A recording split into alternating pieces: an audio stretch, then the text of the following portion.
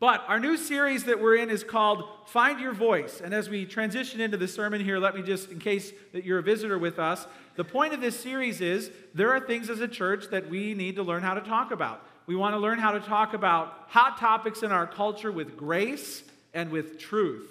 With grace and with truth. This is a humble way of saying that we need to do a better job talking about these topics. It's not training on how to stand on your soapbox and shout. It's not a proud thing we're doing. It's a humble thing we're doing. We're saying we could be doing a much better job talking about these issues with grace and with truth. If we don't work on it, we're either going to swing one way and get silent, or we're going to swing the other way and get obnoxious. And somewhere in between silent and obnoxious, we're all going to find our voice on these tough issues. We've already covered the issue of Islam. What does the Bible say? What's our voice on Islam and terrorism? So those sermons are online. You can find them on our app.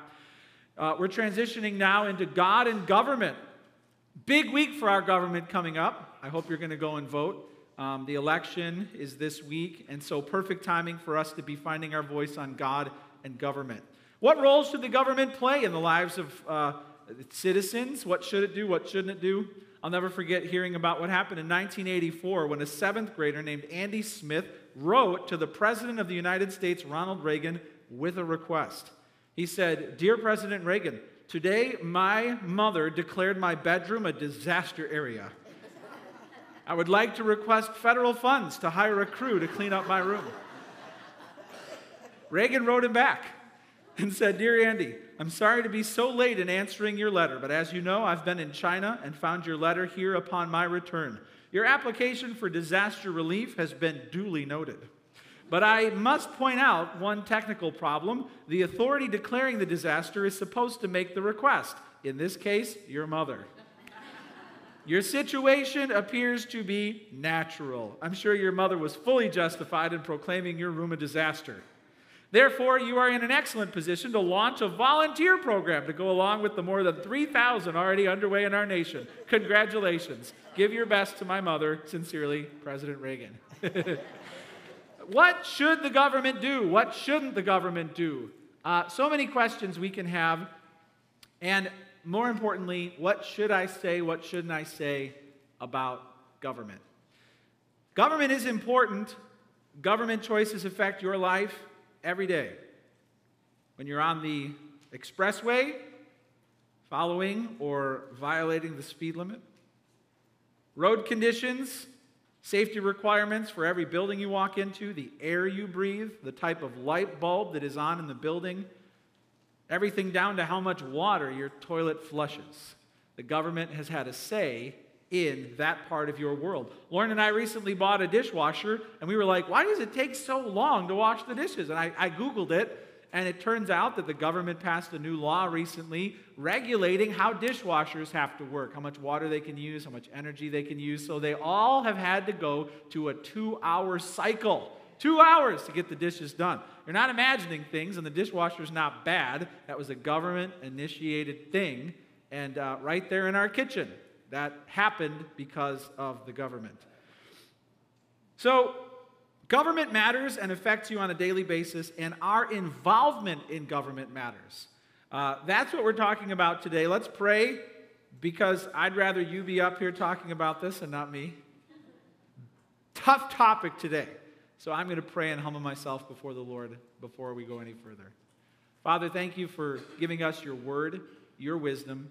And I pray that as we look into your book, that you would give us clear guidance, both on the black and white issues of government and on the gray areas, issues dictated and governed by conscience. We pray, Lord, that you would give us clarity, and we do pray that you would, in a sovereign heavenly way, have your hand, your guiding hand upon the future of our nation.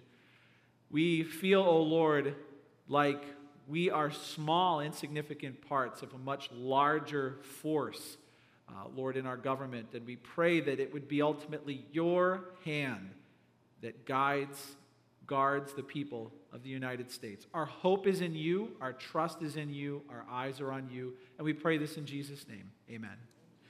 We're going to go to several verses today. This is a topical message. We usually go to one passage and stay there. This is different, all right? So you don't have to chase the verses around. They'll all be projected.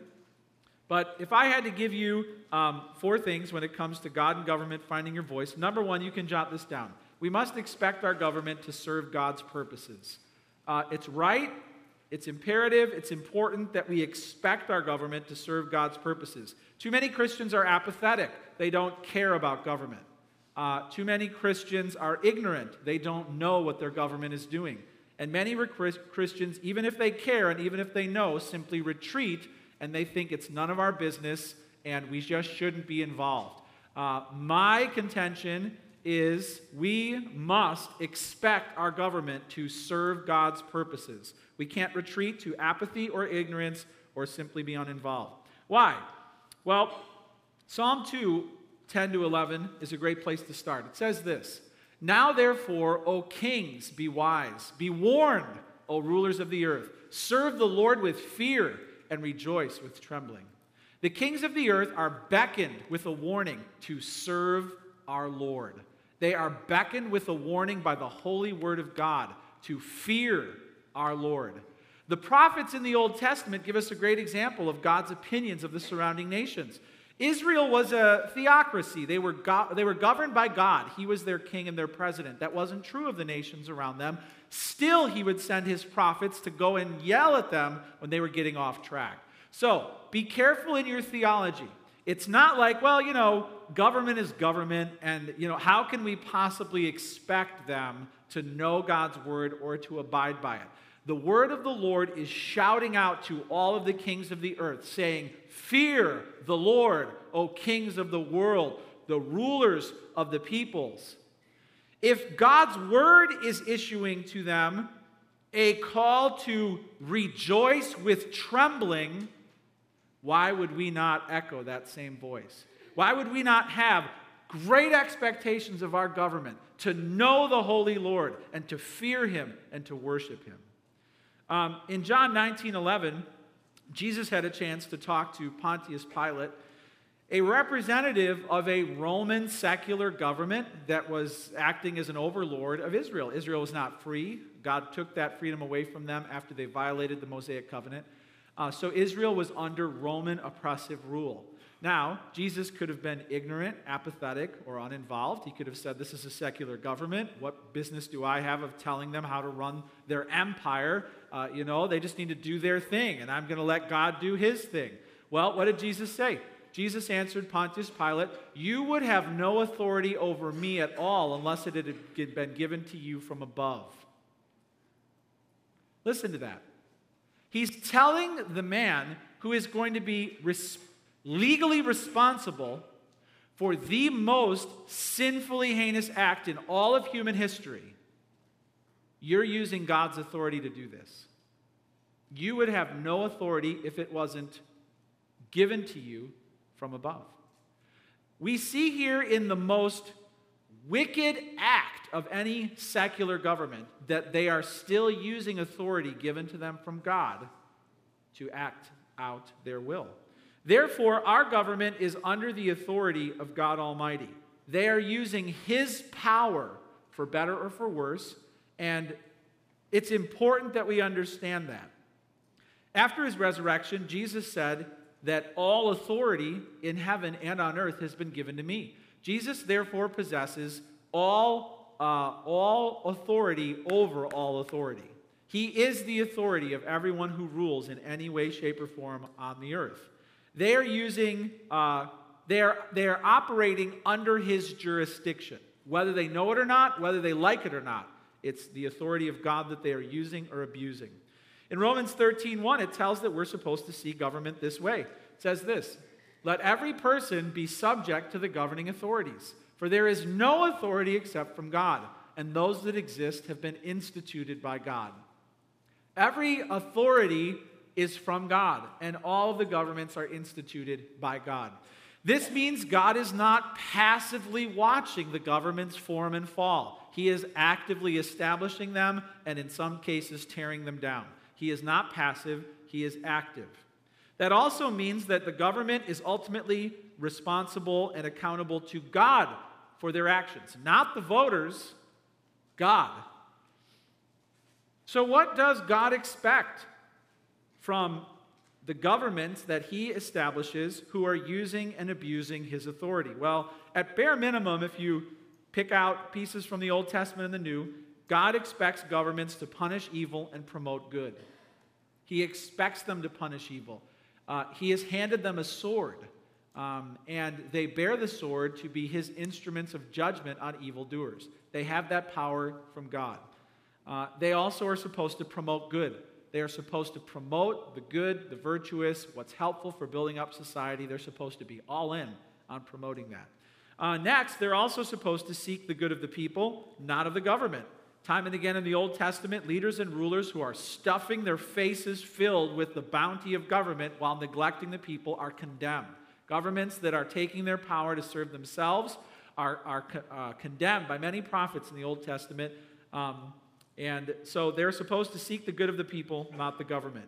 Generally speaking, also, governments are supposed to safeguard human liberty. They are supposed to take care of the freedoms of people, not take away the freedoms of people. Also, governments are supposed to care for the poor and the vulnerable, not take advantage of people who would fall into those classes. And finally, governments are supposed to be held accountable. There were many ways, shapes, and forms. God has given governments feedback in the Bible on how they're doing. He would call out everything from the local level. He would call out condemnations on cities for how poorly they're doing, to regions, to countries, and at times he just lets the whole world have it. Okay? So governments of the earth are supposed to be held accountable. Now let's be careful in what we think and believe here, because God expects the government to serve his purposes, but God doesn't expect the government to do what other institutions are meant to do. So, for example, God established the family. He did it for many reasons. One of the reasons is the rearing of children. God doesn't expect the government to do what he instituted the family to do. The government is not supposed to do everything for God. They are not supposed to put themselves in charge of the rearing of children. That's the family's job. God also does not expect the government to do what the church is supposed to do. God instituted the church to make disciples, to spread the faith, to have some measure of authority and responsibility over the spiritual lives of the people under that roof.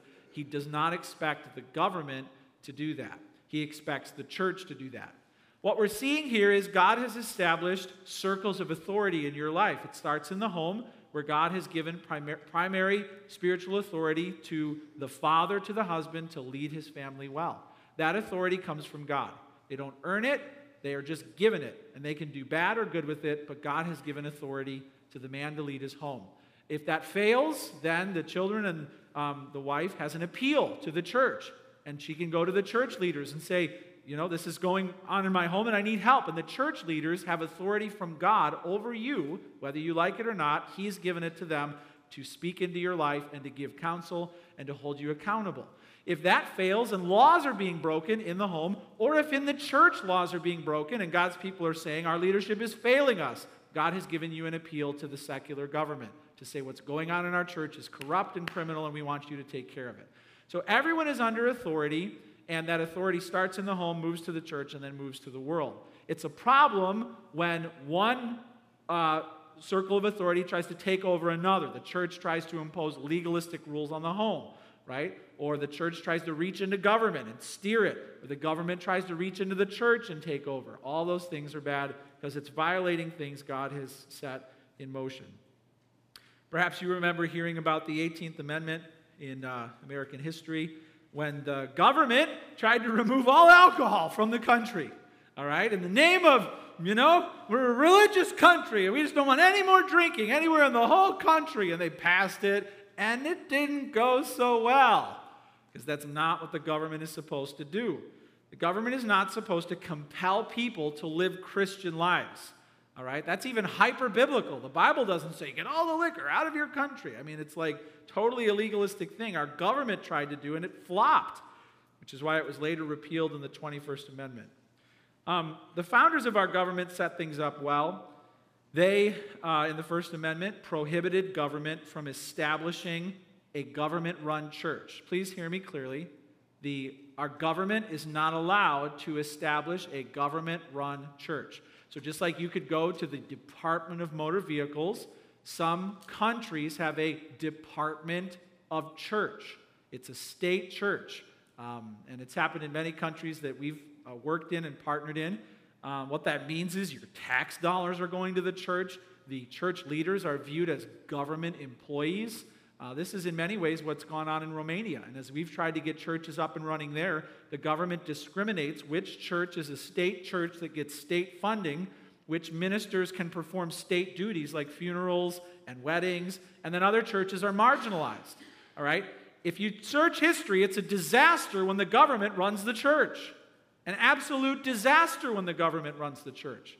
And it's great that our founding fathers said, not here. That is the Establishment Clause. But that also says that the government is supposed to allow people to have free exercise of their religion, which means they don't establish a church and they don't stop church from happening. In the 70s, the Supreme Court started to change the tone, the mood, the actions of the government, and they've given themselves the right, without voter consent, to start prohibiting religious things in the government. They see it as their job to stop Christmas things from happening in government buildings, to remove the Ten Commandments. That's a recent thing, all right? That's a recent thing, and it came about through the courts without the votes of the people. So just understand what the Establishment Clause is and what it isn't, and what we should expect and shouldn't expect from our government. It's not our government's job to compel people to live Christian lives. We should never expect them to do that. But the moral principles found in God's Word are the only sure foundation for liberty and law anywhere in the world. Amen. We should expect our government to build its understanding of virtue and freedom on God's Word. And right away you might be like, well, I mean, what's our book versus others? Why, you know what? You don't even have to go there because it's crystal clear how our country was established. Maybe if you lived in another country, you could lead an uprising about how God's Word is the foundation. But when you start talking about God's Word being the foundation of law and government in our world, you're just bringing America back to her birthday. You look on her birth certificates, and God, the Christian God, is everywhere. At our first presidential inauguration, General Washington had his right hand on a Bible as he read the oath of office. At the end, he said, "So help me God," and he kissed the Bible. All right? He kissed the Bible. So without shame, we have nothing to apologize for when we expect our government to found its sense of virtue and law and liberty on God's Word. We can expect that, and we can expect our government and every government to serve God's purposes. This is based on the authority of God's Word, the authority of God's Son, the founding documents of our country. We should treat our government as God's thing, and we should expect our government to run God's way. It's right to expect that. That's point number one. Isn't that enough? But there's more. Number two, we must honor God with our response to our government. You're not going to like this point because there's no such thing as a perfect government. So every government, everybody say, every government will fail to serve God's purposes perfectly. In fact, every authority figure in your life, your father, your mother, your boss, your pastor, will fall short of God's perfect standard of an authority figure. Now, too often, what people do with that is they start making deals about when they will and when they won't honor and respect an authority figure, as if the authority figure needs to earn it first, then they'll have my obedience. That's dishonoring to God. Because the truth is, there is no such thing as an authority figure in your life who deserves your obedience and respect. It is undeserved. You are giving them undeserved obedience, compliance, and respect because God demands it of you. If you don't get that settled in your heart, you will live this life fighting authority everywhere you go. And if you are constantly in a battle with the authority figures in your life, you're at war with God. All right? You're at war with God, and He will trouble you every step of the way until you finally humble yourself before authority figures who don't deserve it. Okay? You've got to understand how God has set up authority. If you're still nursing unforgiveness in your heart towards your parents, God is going to drill down until it's out. All right? If you still have pain from the past and people who have abused their authority, and therefore you're not going to give anybody the eye, you're either going to be really cold and silent toward them, or you're going to let them know to their face what you think. You're at war with God. If you've got a problem with authority ongoingly, you've got a problem with God. Because there's no perfect government. 1 Peter 2, 13 to 14 says this. It says, "Be subject for the Lord's sake to every human institution, whether it be to the emperor as supreme or to governors as sent by him to punish those who do evil, to praise those who do good." It's for the Lord's sake that we are subject to every human authority. We have to submit to our government as an expression of our faith in God. Romans 13:2 also says this, "Therefore, whoever resists the authorities resists what God has appointed, and those who resist will incur judgment." If we break the law, we will suffer, and God will condone our suffering because we are supposed to be peaceable and submissive to the laws of the land. We can't say that we'll submit to the government when they rise up to our standards of character or whatever. There's always the bumper sticker out there, right? "Not my president." Yeah, he is. God said so. You can't say, because I didn't vote for that candidate, I don't have to listen to that candidate, respect that candidate. That's not the way the Bible works. We have to give undeserved respect to the governing authorities. Do you know this was written, these verses about respecting the government, being subject to the emperor, were written in a time the church lived when the emperor claimed to be a god. And there were people who expected some form of worship to be given to this God. So, whatever your feelings about President Obama, if he today announced that he has just figured out that he is a God. And there's now a Department of Worship of President Obama, and they will be sending you memos on how you can properly and appropriately send your worship to this deity who rules your land. You would still need to honor and submit to that government. That's how bad it was for the early church. Still, there was a blanket statement issued. Respect the government, pay your taxes, submit to the laws of the land, because God has established it, and He's going to hold them accountable. So be careful with your own heart. Don't insist that authority be perfect before you submit to it.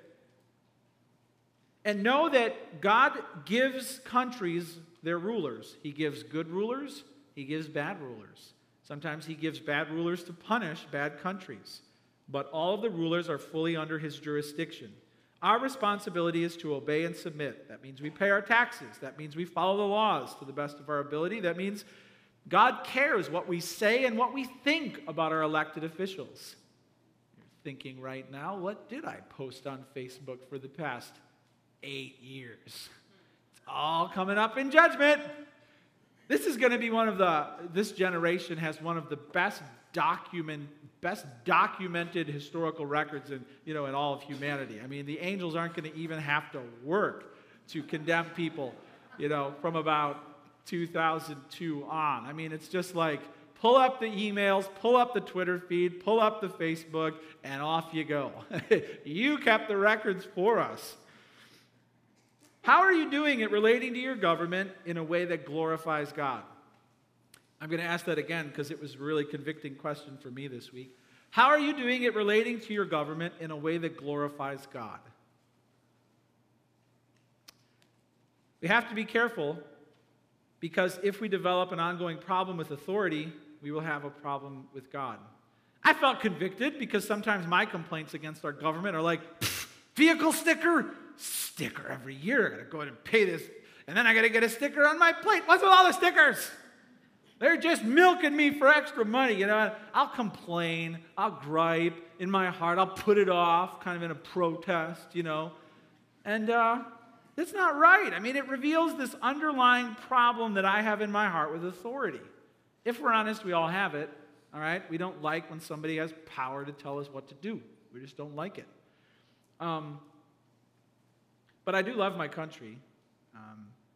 My father and my grandfather were both in the armed forces. My grandfather served in World War II. I have a deeply rooted understanding of what it's cost for us to enjoy the freedoms that we have. I get that. Sometimes I complain and moan and I gripe, but deep down in my heart, I do love my country. I would die for my country. I do love it. I will still love it no matter who gets elected this week. I think we have something special compared to most people who have ever lived. I don't think that's going to change anytime soon. Are you grateful for the liberty that you enjoy? You do have one of the best forms of government throughout history. I did a little research this week. There's a site called Freedom House that tracks how people are governed, their liberties and their freedoms all around the world. They put out an annual report. Here's one of their slides that they came up with this year.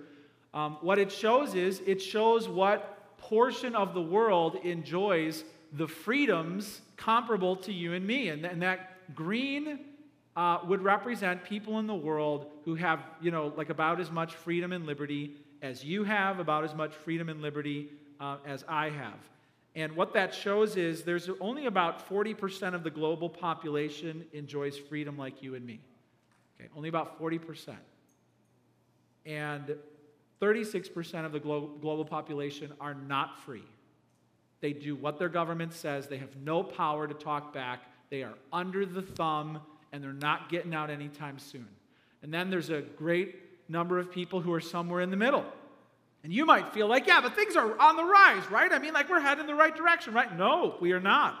In the past 10 years, 105 countries have seen a decline in liberty. 105 countries are less free now than they were 10 years ago. All right? Freedom is not guaranteed. It's not automatic. It is not on the rise globally, and we are incredibly blessed to have the freedoms that we enjoy. Incredibly blessed. We should wake up every morning singing the Proud to be an American song. I mean, at the top of our lungs, if we truly understand how other people are living. Especially with what's going on with the refugee crisis now. Here's a picture of people who are running for their lives from their countries because they can't stand it anymore.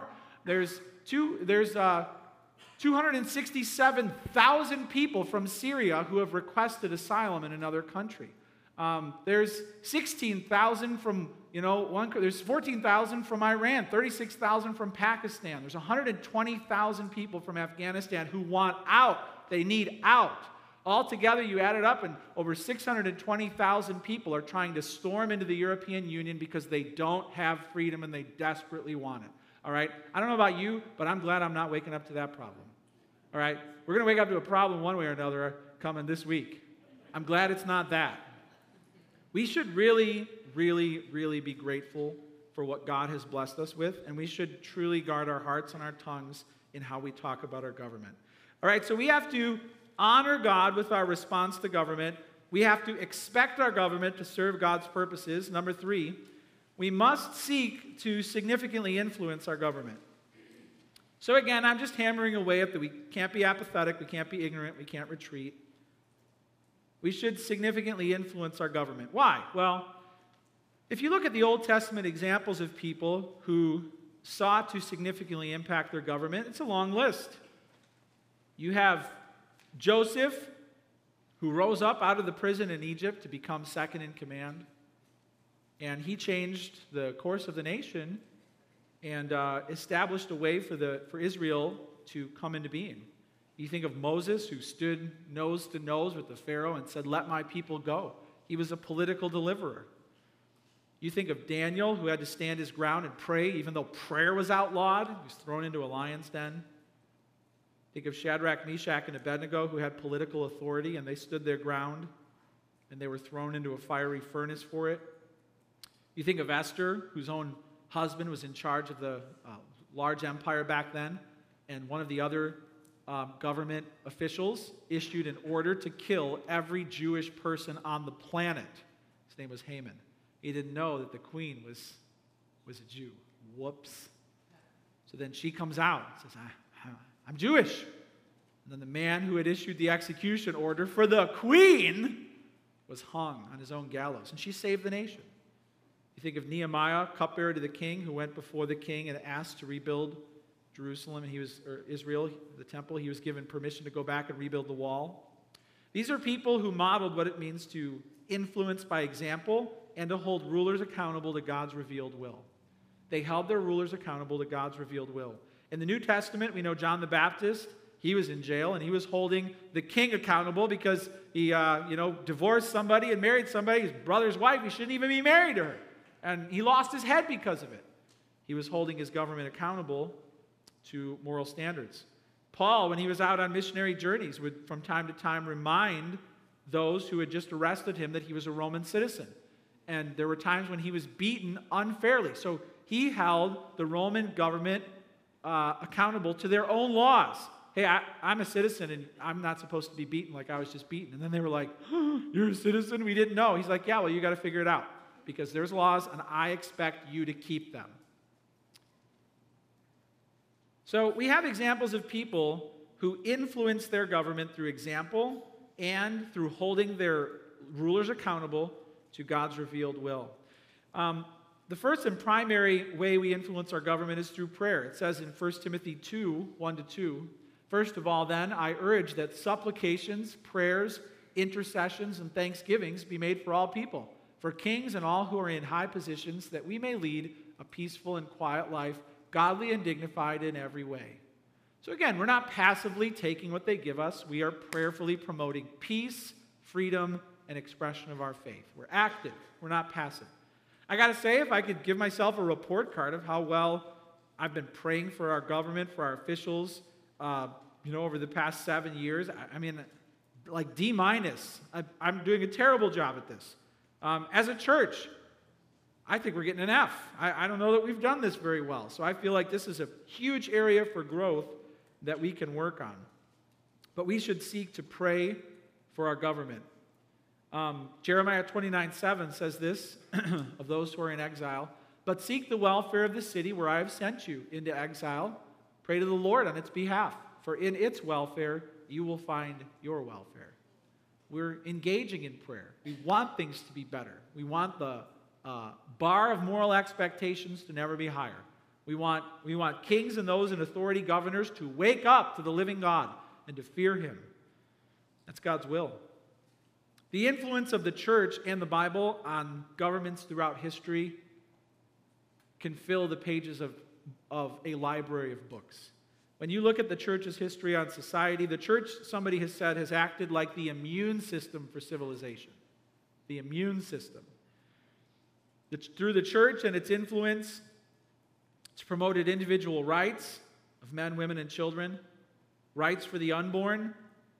Through the church and the Bible, the act of human sacrifice has been combated. It's still being fought in places like Uganda. There is, because of the influence of the Bible and the church, we have formed the world's thinking on divorce, polygamy, the burning of widows in India, slavery, substance abuse, and the overall understanding that the government needs to be held accountable has come from the church and the Bible. Christians through the church have enriched society everywhere they've gone by establishing hospitals and universities for education and wellness of everybody. If you subtract the Bible, if you subtract the church from human history, you would not recognize the world tomorrow morning. You would not recognize the world tomorrow morning. Church has had such a major influence. And we need to continue to see ourselves as God's way to significantly influence the world and the government. Now, of course, the obvious way for you to influence your government is to vote. So I've put together a little tip sheet. These are Pastor Ryan's advice on voting. These are not in your bulletin, but you can write them down if you'd like. I have to admit, I'm not going to tell you who to vote for. I'm not going to tell you who I'm going to vote for, or if I'm even going to vote. I'm not going to tell you. I'm just going to leave you hanging. You'll find out in heaven. You can't disagree with me then either, because it's a perfect place, so there's no fighting.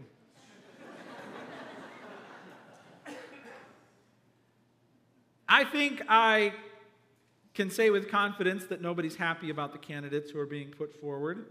I like what one person wrote. His name is P.J. O'Rourke, and he said this: I'm endorsing Hillary and all her lies and all her empty promises. She's wrong about absolutely everything, but she is the second worst thing that could happen to America. I love that phrase. I feel like many of us are wondering if we should vote for the second worst thing that could happen to America. You might think that everybody thinks like you. You might think, well, everybody's, of course, going to vote for my candidate, or Christians aren't going to vote. They can't vote for either of those people. You would be wrong to think that there is any agreement, even in the church, on this election. It is one of the most divisive elections in history. There was a poll, 3 polls put out by Reuters, Lifeway, and Barna. They all said the same thing. Evangelical Christians are divided over who they're voting for. So 45% of when I say evangelical Christians, you understand I mean people like you in this room, all right? I'm not talking about every Christian even. I'm just talking about Christians like you who love Jesus and sing the praise songs and believe their Bible so you can't turn them into demons. All right? Evangelical Christians are divided. 45% are planning to vote for Trump. 37% are planning to vote for Hillary. 15% are planning to vote third party or nobody. 45, 37, 15. You're sitting right around people who are going to vote for the other person or nobody at all, or somebody. They're in this room. So you've got a big problem if you think, well, I'm not going to be in a small group with somebody who votes for that person. Yes, you is. Yes, you is. Well, then I'm leaving. See you later, all right? You won't get your way in everybody's hearts. All right, you got to live with the fact that you have a pastor on the stage who has voted for Republican candidates for president, Democratic presidents for candidate, not voted for anybody. Even governors and on below. I voted for Republicans, I voted for Democrats, and so you got to deal with it. No one is going to vote exactly like you. You've got to be okay with it. The nation is divided. What's even more interesting is when they ask the pro-Trump people, how many of you are actually voting for Trump, Christians? How many of you are actually voting against Hillary? 41% of them said, oh, we're just voting against Hillary. We don't like Trump. We're just voting against her. So even the vote is divided. They asked the people who are pro-Hillary, okay, are you really voting for Hillary or are you voting against Trump? 32% of them are like, we can't stand her, but he's worse. So even the people who are voting one way are divided. All right, it's all messed up. You can write that down in your bulletin. It's all messed up. All of it. So now I'm going to give you my voting tips. Okay, here we go.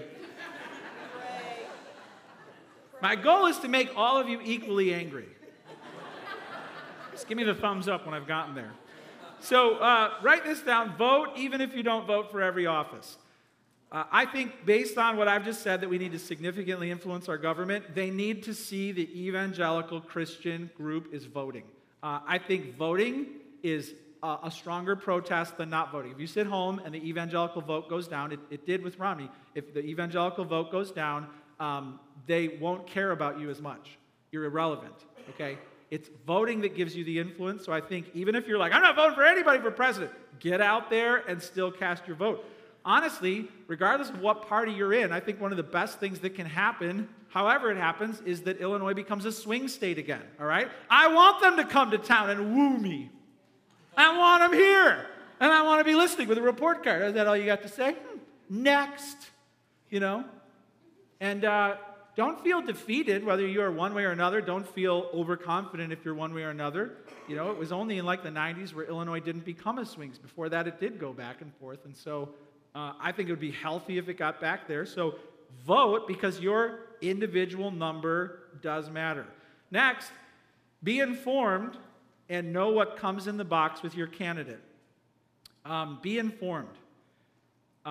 Whatever you believe about the two candidates, you have to read the platforms, okay? I've done it. Read the Democratic platform, read the Republican platform. They are not the same. There are two very different visions for the future of this country. Whichever way you vote, you need to know what comes in the box on topics like the Supreme Court, sanctity of life, defense, the economy. You should know. You should not ignorantly go into the poll and be like, whatever, I hate that person, so you got to know what comes in the box with your vote. So be informed. Vote, even if you don't vote for every office, be informed and know what comes in the box with your choice. Next, don't judge others based on their vote. Okay? The church is divided, as I've already said. Church leaders are divided. You know, John Piper is telling people, don't vote. Don't vote for president. You're going to sit if you vote for president. John MacArthur is telling everybody to vote for Trump for his policies. The Gospel Coalition's pastor, Thabiti Anyabwile, is saying, vote for Hillary. Max Lucado is saying, vote for Hillary. The leaders are divided. All right? So this is an exhortation, all right? For our church, on our ministry teams and our small groups, your authority to decide who to vote for stops right here. You only get to tell you who you're going to vote for. You have no right or authority to tell anyone else who to vote for or to judge how they voted. None. And our small group leaders are going to be on notice that if anyone makes a comment in a small group like, anybody who votes for that person can't be a Christian, you will get a phone call, all right? I'm telling you now, because we will not let this divide us as a church. And the Bible says in gray areas, you are subject to your own conscience, and you have no authority to police the conscience of anybody else around you. So whatever you believe, God bless you. But you only have a right to your belief. You have no rights to tell anyone else how to think or how to believe. You just have to leave that between them and the Lord. All right? Are you hearing me? Are you feeling me? Have I achieved clarity? Give me the thumbs up. Good. So don't judge others based on their votes. And then have a clear conscience in this gray area. Whatever you decide to do, I would just say the Bible challenges you in a gray area to have a clear conscience. If you can't have a clear conscience, that should be... Arguing with your conscience is like arguing with your smoke detector, okay? There's not that much smoke. I didn't burn dinner that badly. I mean, why are you yelling at me, okay? If you're arguing with your conscience, you have to be subject to your conscience. So I hope those were helpful. Pastor Ryan's advice on voting. You can take that with you into the voting booth if you'd like. All right, let's move on. Sorry, I'm not accepting comments from the audience. This is not a town hall meeting. All right, number 3, we seek to influence our government. Number 4, write this down. We must stand firm when government challenges our faith. So we'll close out with this. I've intentionally done a whole lot to build up the idea of government in your eyes, to build up the accountability we have to government, but I want to close out by saying this. We must stand firm when government challenges our faith. It will happen, and you will have to make a choice between honoring God or honoring your government, and God always has to win. Government doesn't define right and wrong. You know that, right? Just because it's legal in some counties of Nevada to have prostitutes, just because it's legal doesn't mean it's right. Something legal doesn't mean something's right. And just because something is illegal, like in Saudi Arabia, it's illegal to become a Christian, that doesn't make it wrong. They can't make it wrong to convert to Christ because they're a government. Government doesn't give you your morals. God's word gives you your morals. So when they collide, you have to always choose to honor the Lord. We have an example of this in Acts chapter 4, verse 18, where the Sanhedrin, this would be if you can imagine this, a combination between the Supreme Court and the church and the Congress in a way, all in one. Isn't that a horrifying thought? If the Supreme Court and the Congress and the church all called you into a hearing. The Sanhedrin was a wicked, religious, political organization. They called the disciples in, and it says in verse 18, they called them and charged them not to speak or teach at all in the name of Jesus. But Peter and John answered them, whether it is right in the sight of God to listen to you rather than to God, you must judge. For we cannot but speak of what we have seen and heard. And when they had further threatened them, they let them go, finding no way to punish them. So they just looked them right in the eyes and they said, you judge for yourself if it's right if we honor the Lord, but you're not going to stop us. You will not stop us. You cannot stop us. That's boldness. And now more than ever, Christians, you will be pushed and pressed and threatened and harassed by people in the government, whether it's on the school board or all the way up to the presidency or the Supreme Court. There's really a cultural war going on right now. We'll talk about that more in the future as we deal with sanctity of life and especially the LGBT issue in the culture that's happening. But if you're a doctor, if you're a teacher, if you're a pharmacist, if you're a baker, if you're a government employee, if you work for a university, if you're an athlete, your faith in Jesus will cost you something soon. It might cost you a lot. It might cost you a lot. You have to be ready right here, right now. The government will not tell me how to honor my Lord. That's settled in my soul. I will let go of everything rather than dishonor my Lord. I will lose it all gladly for my King. And no government will ever threaten me out of walking by faith in my Lord and Savior Jesus Christ. He will hold them accountable. I'm accountable to him. That's settled now. I'm not going to be up all night the night before. Which way am I going to go? I don't know what to do. They're telling. Done in my heart now. It will never get me off of faith in my Lord Jesus Christ. Settle that now because the time is coming. A great closing quote I would say is this. A guy named Juan Sanchez from the Gospel Coalition said this. Let's not deceive ourselves into thinking that if we just get the right candidate in office, we can have heaven on earth. There's only one heavenly king, and his rule is not subject to a vote. Let's pray to that king right now.